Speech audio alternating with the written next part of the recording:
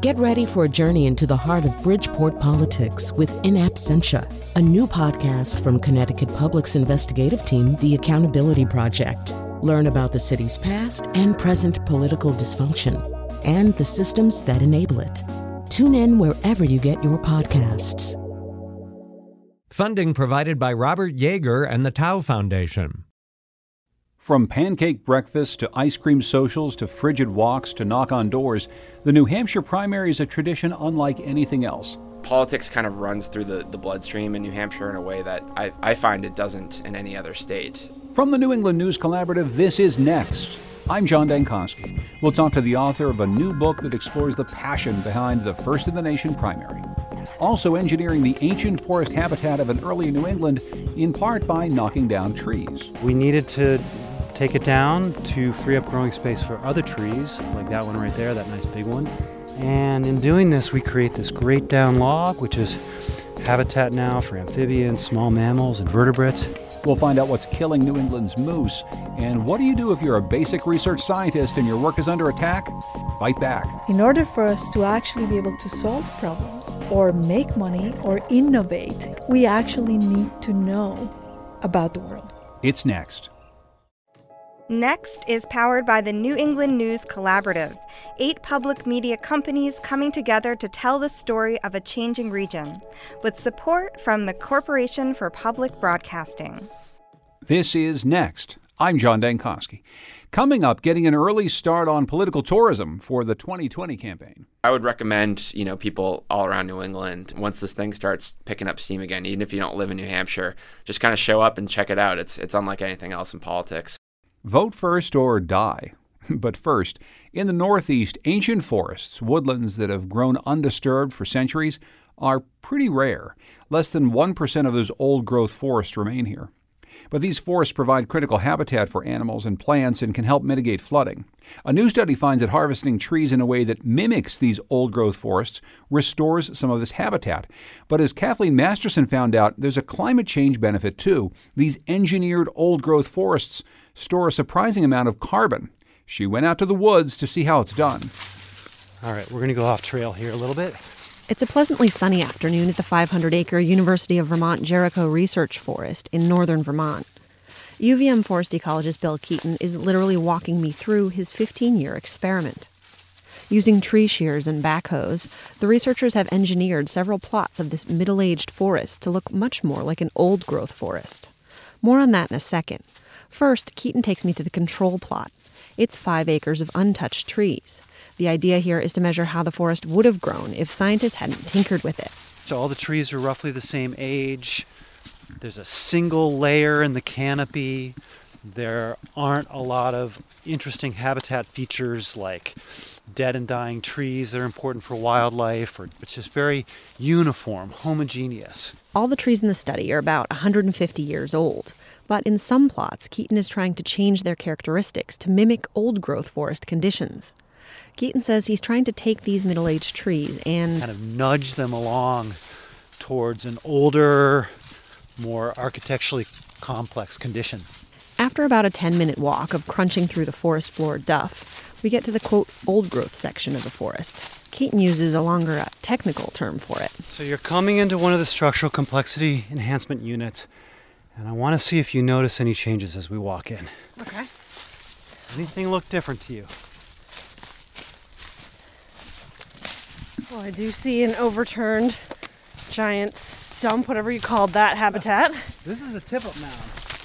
So we made this, and I'm particularly proud of it. A roughly 60-foot tree has been knocked down onto the forest floor, creating a tip-up mound, a flare-up of roots and dirt, and the cave-like ditch left underneath. This creates a new niche habitat in the tipped-up roots. This would happen naturally over time, usually from wind or storms. But in this case, the researchers pulled over the tree using a cable. We needed to take it down to free up growing space for other trees, like that one right there, that nice big one that we're trying to crown release, so that one can grow to a really big size. And in doing this, we create this great down log, which is habitat now for amphibians, small mammals, and vertebrates. The researchers also girdled some tree limbs to create dead branch snags, which provide key animal habitat. Other trees were selectively harvested to create gaps in the canopy, letting in sunlight to the forest floor.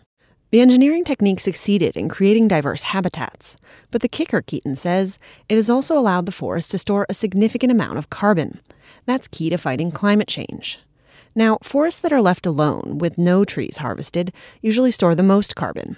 But Keaton's study is finding that it is possible to manage a forest to maximize carbon capture and still keep it a working forest. This greater amount of carbon storage as compared to the conventional treatments was actually a combination of having left more trees behind in the first place and growth rates that were actually 10% higher in this treatment as compared to the conventional harvest. And that was really surprising. Keaton says after 10 years, the old-growth forest management plot stored nearly as much carbon as the unlogged control forest. This does not just have to be a science project. This is a very, potentially very practical tool that many forest owners could use. That's Fred Clark, the director of the National Forest Stewards Guild. Clark says Keaton's work shows landowners who are interested in managing their forests for habitat and biodiversity that they can do that and still make some income from the land, both from harvesting select trees and... We have forests, primarily large forest ownerships throughout the country are now taking advantage of the California carbon market by developing and registering what are called carbon projects or carbon offset projects. It's not just California. Quebec also has a market where forest landowners can sell carbon credits, though these markets are still in their infancy. Back at the woods at Jericho, Vermont, Keaton says he was surprised that the old-growth management technique actually brought in decent revenue. So that was promising to us. Now, in absolute terms, again, we harvested about 60 to 80% less volume. This is not going to maximize your commercial revenue. It's just not. But in the right situation, for the right type of landowner, depending on their objectives, it might be something that they could consider. And if carbon markets continue to grow in the future, that would add even more financial incentive. That's Kathleen Masterson from VPR reporting. So there's a nice wilderness story there about something that might help to reverse climate change. Our next story is not so sunny. Imagine you're a moose in the woods of New Hampshire, and it's the 1990s. There's a perfect mix of young and mature forest and plenty of food. The times are good, and there's about 7,400 or so of you roaming in the Granite State. Today, there are only about 3,400 moose in New Hampshire, and the same steep decline is being reported in neighboring Vermont and Maine. The culprit, a nasty tick whose proliferation is brought on by climate change. Christine Rines is a wildlife biologist with the New Hampshire Fish and Game Department. She's heading up a 4-year study to learn more about how weather changes and forest management practices affect the moose population. Christine, welcome to Next.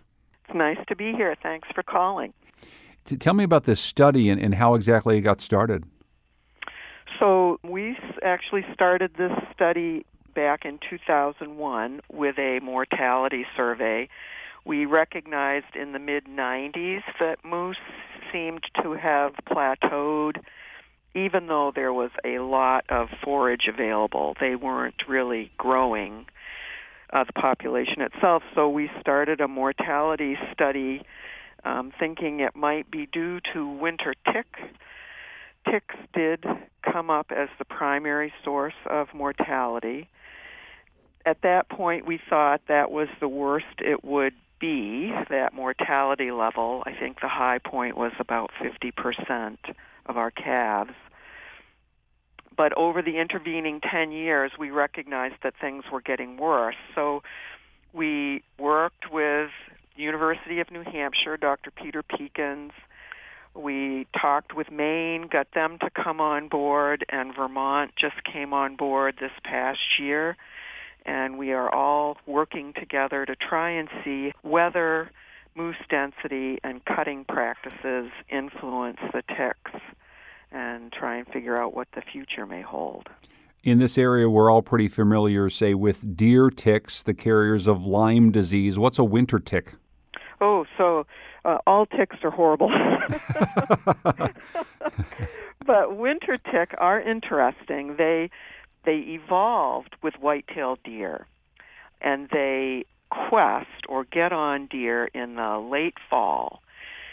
The entire egg mass hatches out, and all of those ticks kind of link their legs together and quest as one big unit. So hundreds of ticks quest as one mass. I'm just going to stop you and say that sounds absolutely horrifying in every way.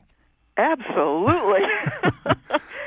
So deer, because they evolved with ticks, they're what we call obligate groomers. And when the ticks get on them, they immediately groom most of them off. So deer tend to only allow a few ticks to live. The ticks live their entire life cycle on that host, live on it throughout the wintertime, and then drop off in the spring. Moose did not evolve with ectoparasites. They evolved far to the north where it's cold and long winters, so they're not very good at grooming. So when the ticks get on them, they all pretty much survive. Moose don't groom until the itching becomes a problem. And by then, it's too late. They will have thousands of ticks on them.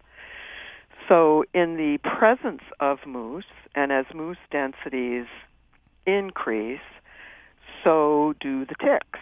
The other thing that helps ticks is shorter winters.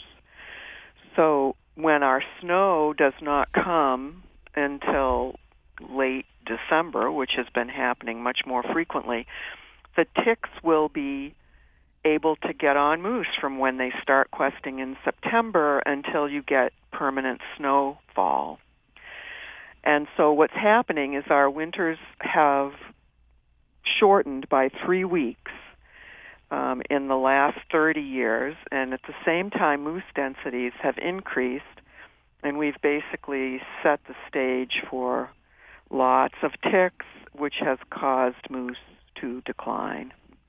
And just to be clear, these ticks are feeding on the moose in the numbers of thousands. Is there a disease component to this as well, or is it about an infestation of these horrible little creatures linking together? Yeah, so we've looked for all kinds of possible diseases. It's very rare to find anything wrong with these animals aside from the severe anemia and protein deficit caused by literally thousands of ticks. Upwards of 96,000 ticks have been counted on our moose. So they literally suck these calves dry, and at a time of year when nutrition isn't exactly great. So we call April the month of death here because come April they have simply run out of protein in their bodies. They cannot replace their blood volume, and the calves and occasionally adults start to die. Moose north of here, as long as their winters remain longer, moose will continue to survive. But here in New England, we are on the southern edge of moose range, and so we are feeling the effects of our changing climate first for moose, and it's not pretty. So what can we do about this? Is this purely a function of climate change, or is there something that you're looking at, maybe as crazy as it sounds, putting tick collars on moose? So you can't go out and put tick collars on moose. We know for a fact that certain things will work. Burning the forest works.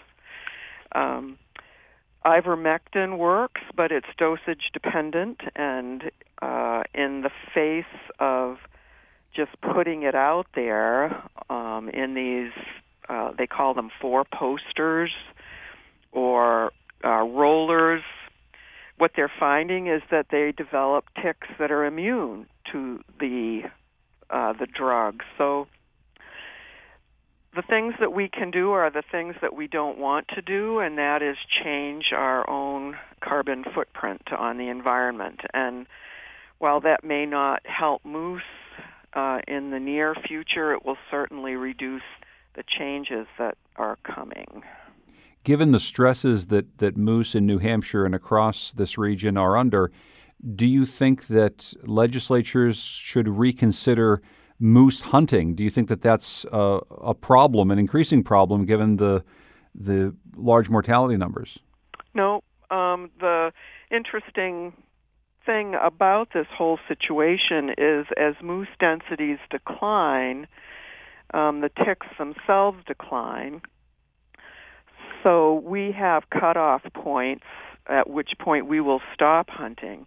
What we don't know, given these short winters, is will any lower density really help, or will the ticks simply do well as long as moose exist at all? So our hunt right now takes considerably fewer moose than are killed by automobiles each year. It's not hunting that is causing the problem. It is our changing environment. Mm. And for people who may listen to a story like this and say, well, that's too bad for the moose, but what does that really mean to me? Explain what role moose play in the ecosystem of New Hampshire and northern New England. Well, moose certainly provide food for many of our predators, and they also change our environment. They keep clear cuts younger for longer periods of time, which is great for all kinds of birds. But the bottom line is it's not going to create a big environmental issue for moose to disappear. It's going to be sad, but it's not going to dramatically impact environment. There are deer, which will feed our predators and will do almost exactly the same thing. I think the important thing to note here is that moose are really kind of the tip of the iceberg, and they are an important warning for us that things are definitely changing, and it might be in our best interests to start to heed this change. Christine Rines, thank you so much for your time. I really appreciate it. No problem. Thank you. You can find photos from the moose study on our website, nextnewengland.org. Coming up, it's Vote First or Die. It's next. Next is made possible in part by our founding supporters who believe in the power of collaborative news coverage, including the Common Sense Fund, supporting the New England News Collaborative and its coverage of climate change and global warming. During the 2016 presidential election, Maine's 2nd District kept things interesting, throwing a rare electoral college vote to Republican Donald Trump. But otherwise, our region is spared the intense attention and campaigning that's seen in battleground states like Ohio or Florida or Michigan. That is, of course, with one exception: New Hampshire and its first-in-the-nation primary. Pancake breakfasts and ice cream socials and frigid walks to knock on doors are all the hallmarks of the retail politics that presidential hopefuls have to engage in during primary season in the Granite State. Scott Conroy is a longtime political reporter who grew up in neighboring Massachusetts and became enamored with New Hampshire's political culture while covering presidential candidates crisscrossing the state. His new book about the primary is called Vote First or Die: The New Hampshire Primary, America's Discerning, Magnificent, and Absurd Road to the White House. I caught up with Scott at NPR in New York. Scott Conroy, welcome to Next. Thanks for having me, John. What fascinates you about the New Hampshire primary? From my very first campaign, when I was covering Mitt Romney's first presidential campaign for CBS News, my first day on the trail was in New Hampshire at a Labor Day parade in Milford, which is a small town. New Hampshire is a state filled with small towns. And I just picked up immediately that there's something different in the air in New Hampshire. And it's not just because of the primary. The state legislature in New Hampshire has 400 state reps. So if you were to, that's the biggest state house in the country, and obviously New Hampshire is a pretty small state. If you were to extrapolate that to California, let's say, in terms of population, they'd have to have almost 12,000 people in their state house. Politics kind of runs through the bloodstream in New Hampshire in a way that I find it doesn't in any other state. And then you look at the history of the primary, which I get into in my book quite a bit. It's been first in the nation since 1920. So that's something that just really, even Iowa, let's say, isn't replicated anywhere else. Of course, Iowa's first, but Iowa's caucus system is not the same sort of thing. And you right. outlined that. New Hampshire is really the first place where people get to vote in the way that we think in America voting right now. The secret ballot and it's very different from Iowa. What are some of the differences? Because I know you've spent some time in Iowa too. Yeah, and I love Iowa. So no offense to my many friends in Iowa. It's also a unique state politically, and people there really do pay attention, and it's got its own thing going for it. And New Hampshire consistently has the highest level of participation of any state in the nominating calendar. So over 50% of registered voters in New Hampshire actually voted in 2016, which is a huge number for before you get to the general election. In Iowa, it's something like 19%. It's always below 20% of registered voters actually bother to show up for the thing, and it's largely because the caucus system is pretty onerous. New Hampshire, you show up. There's no early voting. There's no absentee. You got to be there on primary day. You vote, and that's it. How has it managed to keep this first in the nation status? And why do you think that it's so important to the people of New Hampshire? Because a lot of other states have moved up their primaries to try to get closer to the beginning. Explain the story of how exactly it's managed to hang on so long. Yeah, I mean, it began almost by accident, and it held the first in the nation primary status from 1920 on. And for the first half century of that, no one really paid that much attention to it, frankly. In 1949, the state legislature in New Hampshire passed a law whereby people would, from that point on, vote directly for presidential candidates, because up until that point, they were just voting for delegates. So there was literally a slate of delegates, and you would just pick which one you wanted to, and that's what constituted the primary. 52 was the first, really the first New Hampshire primary that people paid much attention to, and part of the reason was because the incumbent Harry Truman actually lost the primary to a Tennessee senator named Estes Kefauver, and so from that point on, getting into the 60s, 70s, 80s, there were consistently challenges every 4 years to New Hampshire being first. From a variety of states, from both the DNC and the RNC, and I get into some of those specific examples in the book. But each time New Hampshire was able to beat that back. There is a state law that's been in place since the 70s that says New Hampshire must have the first primary, basically. So they've allowed Iowa to go first because they don't consider it to be a similar election is the language, quote unquote, that's codified in the state law. So really the reason that they've been able to beat back these challenges over the years has been largely because of one man, and that's Bill Gardner, who's the Secretary of State in New Hampshire and has been since 1976. And he's just been a really vigorous defender of that state law and of the primary itself. There's nothing that's set in stone indefinitely that New Hampshire always has to be first. It's always a challenge, and every 4 years Gardner has to fight for it. And every 4 years he's succeeded so far. It's pretty remarkable record. One of the things that people around the nation think of when they think of the New Hampshire primary is this unusual and sometimes awkward spectacle of people who are probably pretty famous back home, senators or governors, maybe don't have a national profile or maybe are very famous, right, having to walk the streets, walk into diners, walk into bars, and literally shake hands doing this most basic of retail politics. Tell me a story about one of those that struck you while you were writing this book, because I feel like that's the thing that catches in people's minds, that no matter how powerful you are, you've got to go and shake Millie's hand on Main Street in Nashua or else it's not going to work. Right. Yeah, I mean, and I think, just as a disclaimer, the 2016 campaign is going to challenge that notion because Donald Trump did not do that, and he won. He really did the opposite of what every expert in all the political class in New Hampshire says that you have to do to win. He held big rallies. He had a national media strategy, and it wasn't until the last week he had a couple of events in a diner and just kind of for show, really. He doesn't seem very comfortable in diners anyway. No, yeah, and that was, that was his strategy from the beginning. And to his credit, he executed it, and he was right. It won. It won the primary for him. But the question is whether he is kind of a unique figure, which I think he probably is. And if you look back before Trump, And even if you look on the Democratic side with someone like Bernie Sanders, who really did build it up from a grassroots point in 2016 and ended up beating Hillary Clinton by 22 points in New Hampshire, which is really just remarkable when you think about it. I mean, he was someone that almost everyone across the board thought had no chance of winning the primary whatsoever.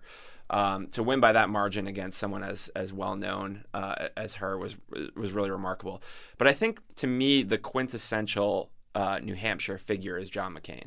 And, there's a story in my book. Of course, John McCain has won the New Hampshire primary twice, in 2000 and 2008. And both times he had to come from behind in a really dramatic way.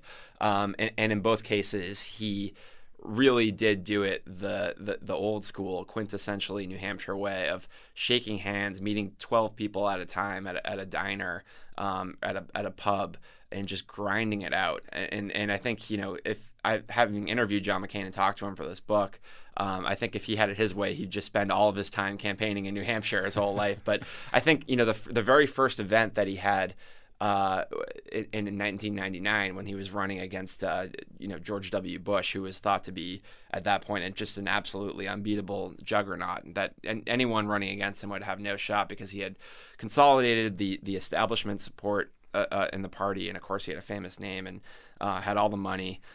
John McCain was really not well known at all then. And, he did a town hall meeting in Peterborough, which is a really kind of quaint, which is a word that gets thrown out a lot when it comes to New Hampshire. But even for New Hampshire, it's a very quaint town in the western part of the state. And they advertised it as an ice cream social. And depending on who you talk to, I've heard figures ranging from, I think, 9 people to 20 people showed up, and this is supposed to be John McCain's big New Hampshire launch. And, he sat there and he talked to those people for an hour and a half and gave them their pitch. And the idea was, social media before social media. And so those 20 people talked to their 20 friends, and then it expands out that way in concentric circles. And that's really how John McCain was able to build his campaign in 2000. And it's interesting to show you how much he respected that process. In 2008, in the general election, they knew they were behind, and they every hour at that point in the days leading up to Election Day are very valuable for the candidate's time. And John McCain's campaign, the day before the general election in 2008, made a beeline all the way across the country to New Hampshire. And they not only that, they didn't just do a big airport rally in Manchester. John McCain insisted that they go back to the Peterborough Town Hall where it all began for him, 9 years before, and he did his last event in 2008 there. That shows you how much New Hampshire really means to someone like that. You tell a story pretty early in your book that I think speaks more to not just the quaintness, but the power of these individual interactions. You tell the story of a young man from the Congo and getting a chance to ask a question of Rand Paul. Can you just tell that story? Because it is a powerful idea that is laid out there. Yeah, well, I went on a walk in Dixville Notch, which a lot of people probably know is the famous you can call it a town. It's not even really a town. It's a location, quote unquote, in far northern New Hampshire. It's about a 3-hour drive from Manchester, and that's where they have the famous midnight vote. So they get to cast their ballots right at midnight on primary day and on the general election day, and it's just one of those New Hampshire traditions that's kind of fun. But I did a walk in, I think, January of 2015, so about a year before the primary, with a group that was trying to advocate for campaign finance reform, and they were walking around the state, and I did the first leg of the walk, which was about 11 miles from this tiny town of Dixville Notch to another tiny town called Errol. And it was in January in New Hampshire, so it was kind of cold. It was a little in cold, northern New Hampshire. A little chilly. Yeah, and one of the participants in the walk was a young guy from the Congo who had been a refugee. He was one of the first people that I had heard in New Hampshire bring up. He was a political activist, and he brought up Bernie Sanders and how that he hoped that some of these ideas that they were talking about, campaign finance reform, he hoped that someone like Bernie Sanders would actually run and give a voice to that. And I kind of in my head, I dismissed it at the time. Of course, Bernie Sanders is not going to be relevant in this campaign. Shows you how much I know, and I think shows you how much the people that are involved on the grassroots level really do have a leg up, more so than the people that are sitting in New York or Washington. And he was able to go to one of Rand Paul's events and stand in front of someone that wanted to be president of the United States and stand face to face to him and ask him a question. And that's what makes New Hampshire unique. These guys all start off, except for someone like Trump, speaking to small groups, and they're trying to win your individual vote, like in a town selectman race or a mayoral race in a small city. That's really what the feel is like. And so someone from that background, coming from a place thousands of miles away, to be standing there in New Hampshire, asking someone, a United States senator, a question that he wanted to know the answer to, was pretty powerful, I think, and that's kind of what makes the primary great. So what do you see as we look ahead to the very important 2020 presidential race? Does New Hampshire play the same sort of role this time around, do you think? I think New Hampshire and its status on the calendar will be under attack this time around, more than ever before, really. Especially on the Democratic side. This is a state that's 94% white, and it's one of the least diverse in the country, and it comes after Iowa, which is also 93% white. And so especially on the Democratic side, where the electorate is really diverse and the country is becoming more diverse, it's becoming tougher and tougher for New Hampshire to justify that. But what always happens in the past is that the candidates themselves start heading up to New Hampshire and Iowa, and then they become advocates for keeping the current system in place, because they're not going to go out there and say, no, I want to upend the system when they're campaigning in New Hampshire. Sure. Right? So I just say that Bill Gardner still has his position, and the state law is still what it is. So I think there are going to be a lot of challenges that we'll see over the next year or so, but I wouldn't bet against New Hampshire. They've always pulled it off and maintained their spot in the calendar before. That whole idea of going up there to float a trial balloon, you write about an interaction you have with Jeb Bush, in which he's clearly running already, but he can't say that he's running. Right. And that's another part of I don't know if it's a mystique circus that happens around the state, right? Because they're clearly doing exactly, if they're in New Hampshire, it's clear that they're running. Well, yeah, and in the 2016 cycle, it was more ridiculous than ever because of the post-Citizens United landscape. There was a situation whereby once a candidate said, I am a candidate for president of the United States, that candidate could no longer collect money for the super PAC that was advocating on his or her behalf. And of course, as everyone will probably remember, Jeb Bush's super PAC raised about $100 million before he even entered the race, which we all thought at the time would be a big juggernaut for him. Didn't turn out that way. Someone like Bernie Sanders, again, that just came in early on. It was like, yeah, I'm running, and I'm running to win. People respond positively to that directness and that authenticity. You had candidates, I won't name other names, but that do the usual dog and pony show, and people are just kind of sick of that because we can all see through it, and it speaks to a larger point about authenticity. So I think this time around they'd be wise to just say, if they're running, just say they're running and get into it. That whole Bernie Sanders effect that you mentioned is interesting, and New Hampshire gave him a big start, and it gave him a big win, and it showed us something probably that we should have paid a little bit more attention to, that America was ready to hear a Bernie Sanders, right. And the Democratic Party, at least the establishment, really wasn't, or they were saying they weren't. And I would argue the same exact notion applies on the Republican side. I think you could look at Trump's victory in New Hampshire and say that it was a warning to the rest of the country that this thing is real.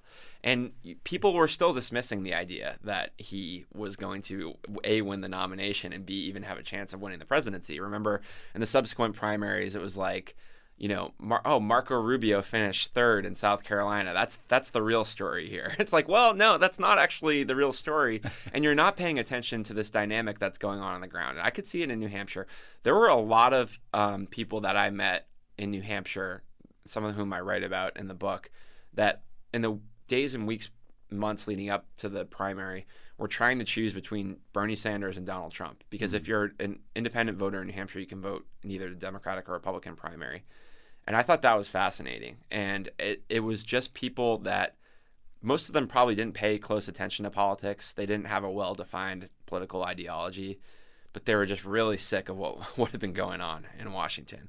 And both Bernie Sanders and Donald Trump were two guys that they could look at on a TV screen or turn out to their event and in 20 seconds realize this was something new and different. And the establishments in both parties were just painfully slow to pick up on that and how powerful it was. After a long time as a political writer and reporter, you've gotten into television, you're moving out to California now. I guess I'm just wondering, as 2020 rolls around, are you going to be looking forward to going back to New Hampshire and staying in crappy motel rooms and drinking at bars and going to diners and talking to people? Yeah, I don't know whether or not I'll be doing it as a reporter again, but I love the process. It's really in Iowa too, frankly. New Hampshire, it's a little easier. My wife was an embedded reporter for NBC in the 2012 campaign, and she lived in a Hampton Inn in Bedford, New Hampshire for 8 months. So she really got to experience that too. And since then, in this 2016 campaign, she and some of her friends, when I was still reporting on the campaign, showed up as kind of political tourists. And a lot of people do that because it's just unlike anything else you'll see in American politics. And since New Hampshire is such a small state, geographically, you can get to 90% of the events within an hour drive of each other, and you can see Bernie Sanders in the morning and then go see Donald Trump that afternoon. And so I would recommend people all around New England, once this thing starts picking up steam again, even if you don't live in New Hampshire, just kind of show up and check it out. It's unlike anything else in politics, and it really is. It's civic engagement at a grassroots local level. And I think that's, in the end, that's why I'm a believer in the primary. It really is just different there. And I think it's important now more than ever to preserve institutions like the New Hampshire primary in our politics. The book is called Vote First or Die, The New Hampshire Primary, America's Discerning, Magnificent, and Absurd Road to the White House. And the author is Scott Conroy. Thanks for talking, Scott. I appreciate it. Thanks so much, John. This was fun. After the break, taking a stand for weird science. It's next.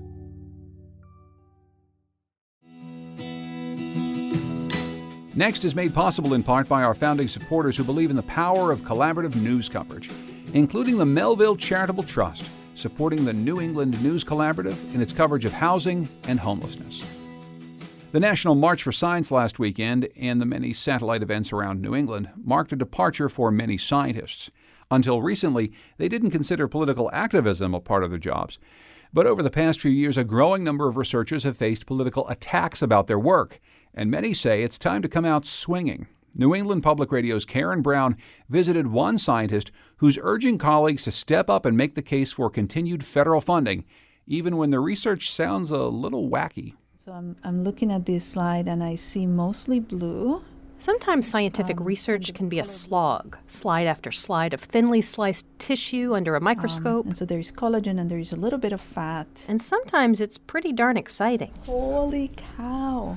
Oh, wow, Dara. Isn't this amazing? Oh, my goodness. I happen to be visiting biologist Patricia Brennan on one of those days. Her lab at Mount Holyoke College in South Hadley, Massachusetts, has just been delivered an orca whale penis. Return address is SeaWorld, where the animal, also called a killer whale, died of natural causes. It's enormous. Wow.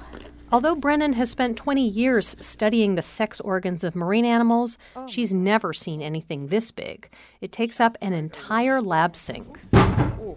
Yeah, here. So this is the tip right there. You see the urethra at all or no? Brennan looks over the pink and fleshy organ with her lab assistant. It's still mostly frozen in a tight coil, so she slowly unfurls it. It's not super long, it's just wide.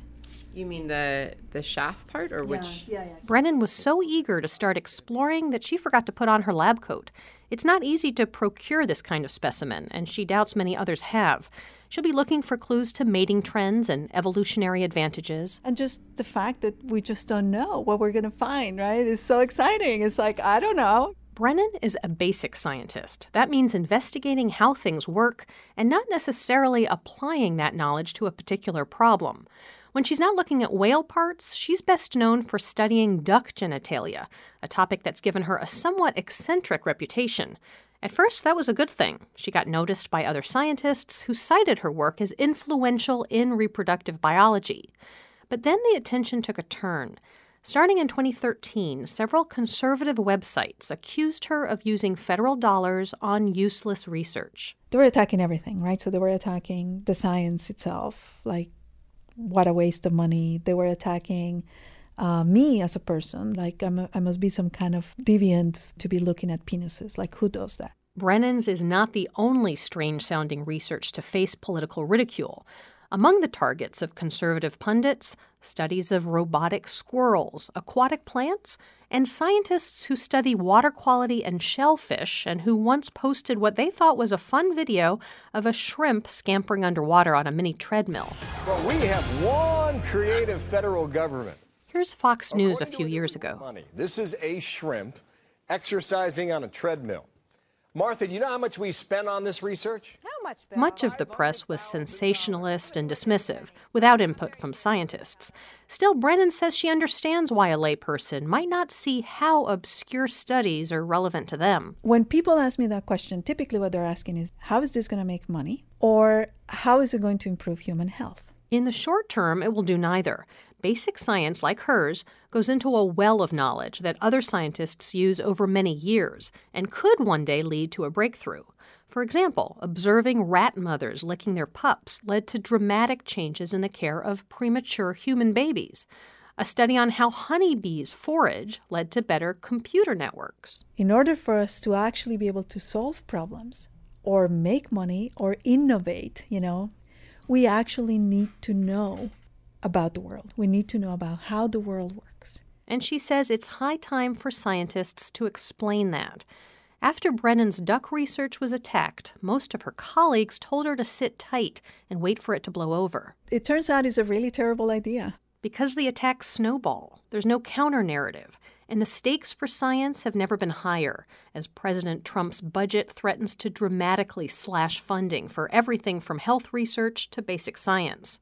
That blindsided many scientists who'd been quietly, some say naively, immersed in their work. They think basic research is an obvious good, and everyone understands that, and they sort of aren't able to understand why anyone would propose cutting something that everyone agrees is great. Historian Melinda Baldwin studies political attacks on science. While today it's mostly Republicans who argue against science funding, she says the trend started in the 1970s with a Democratic congressman, William Proxmire, who would give out what he called the Golden Fleece Award for projects he considered wasteful. It was becoming a little bit trendy to attack scientific grants that sounded like they weren't beneficial to the American public. What's made things worse over the last decade, Baldwin says, is the polarization of climate science, which has confused facts with politics and belief. It doesn't help that for years, scientists themselves have kept out of the political fray. Science was slow to react to the threat, and there are more threats. Jim Cooper is a longtime Democratic congressman from Tennessee and self-described science nerd. Cooper started the Golden Goose Awards in 2012, a spin on Proxmire's Golden Fleece Awards. But in the new version, the award honors examples of inventive, federally funded science. When you show that incredible discoveries were achieved by studying these arcane and unusual and weird-sounding things, that takes your opponent's ridicule away and actually turns it into a benefit. Cooper is strongly against Trump's proposed cuts to the National Institutes of Health and the National Science Foundation. He says the private sector, which profits from science, will never support research to the extent government can. So he encourages scientists to make a fuss outside their comfort zone. I would try to organize the science faculties. I would try to get them to cooperate first with each other, because there's bureaucracy and jealousy sometimes. Mount Holyoke's Patricia Brennan is now a sought-after science activist. She gives lectures and writes articles urging scientists to defend what they do, including or especially the weird-sounding stuff. She'll be at the Science March in Washington, but what she'd really like to do is get back to the lab and take another look at that killer whale penis. That's Karen Brown reporting. Let's go to the soccer field next, where many of the best youth players in New England don't play for their high school teams, but on elite club teams. This sort of exposure can get attention from college recruiters, but those clubs also charge players' families about $1,500 per kid per year. New Hampshire Public Radio's Emily Corwin has a story about a soccer club with a different approach to high-level sports. It's an approach that's all about leveling the playing field. I can't remember a day without soccer, to be quite honest. Jared Barbosa is an elementary school guidance counselor, but he was raised by a pro soccer player, a Brazilian who competed all over the world before settling here in Nashua. Every Sunday, Barbosa comes here to the Dunstable soccer fields to play in an adult soccer league. 150 or so, mostly Latino guys, compete on different teams. They've been coming for years. It's an eventful Sunday here when the adult league is playing because there's kids all over, there's family, there's food, there's music. It was here, on one of these Sundays, he began to realize something was wrong. Kids were kicking soccer balls on the sidelines. Later, he'd see them dribbling in the street or doing tricks on basketball courts. And seeing the level, the ability, the good players. The problem was they weren't playing on organized teams. Barbosa and his brother, a college-level soccer coach, started asking around. Well, it's too expensive. Nelly Serasso is just one of many parents whose kids were priced out of Nashua's club soccer scene. She grew up in Mexico and moved to Nashua 10 years ago. Her two kids are serious about soccer. They played for a while on the local rec team, but it was too informal. So she looked at the local club teams.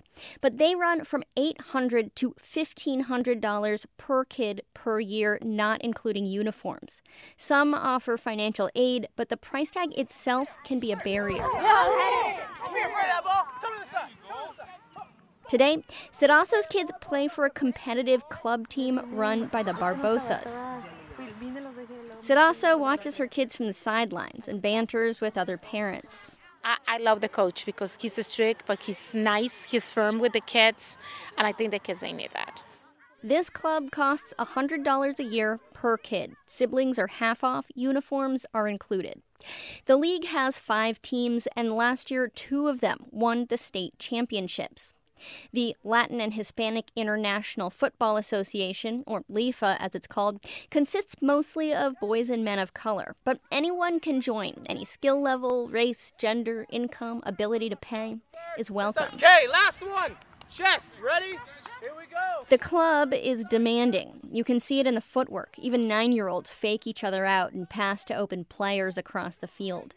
Giovanni Quintana is on the under-12 team. They coach us hard. They don't want us to give up. They want us to be professional soccer players. We could get into the professional leagues, like Barcelona and all of them.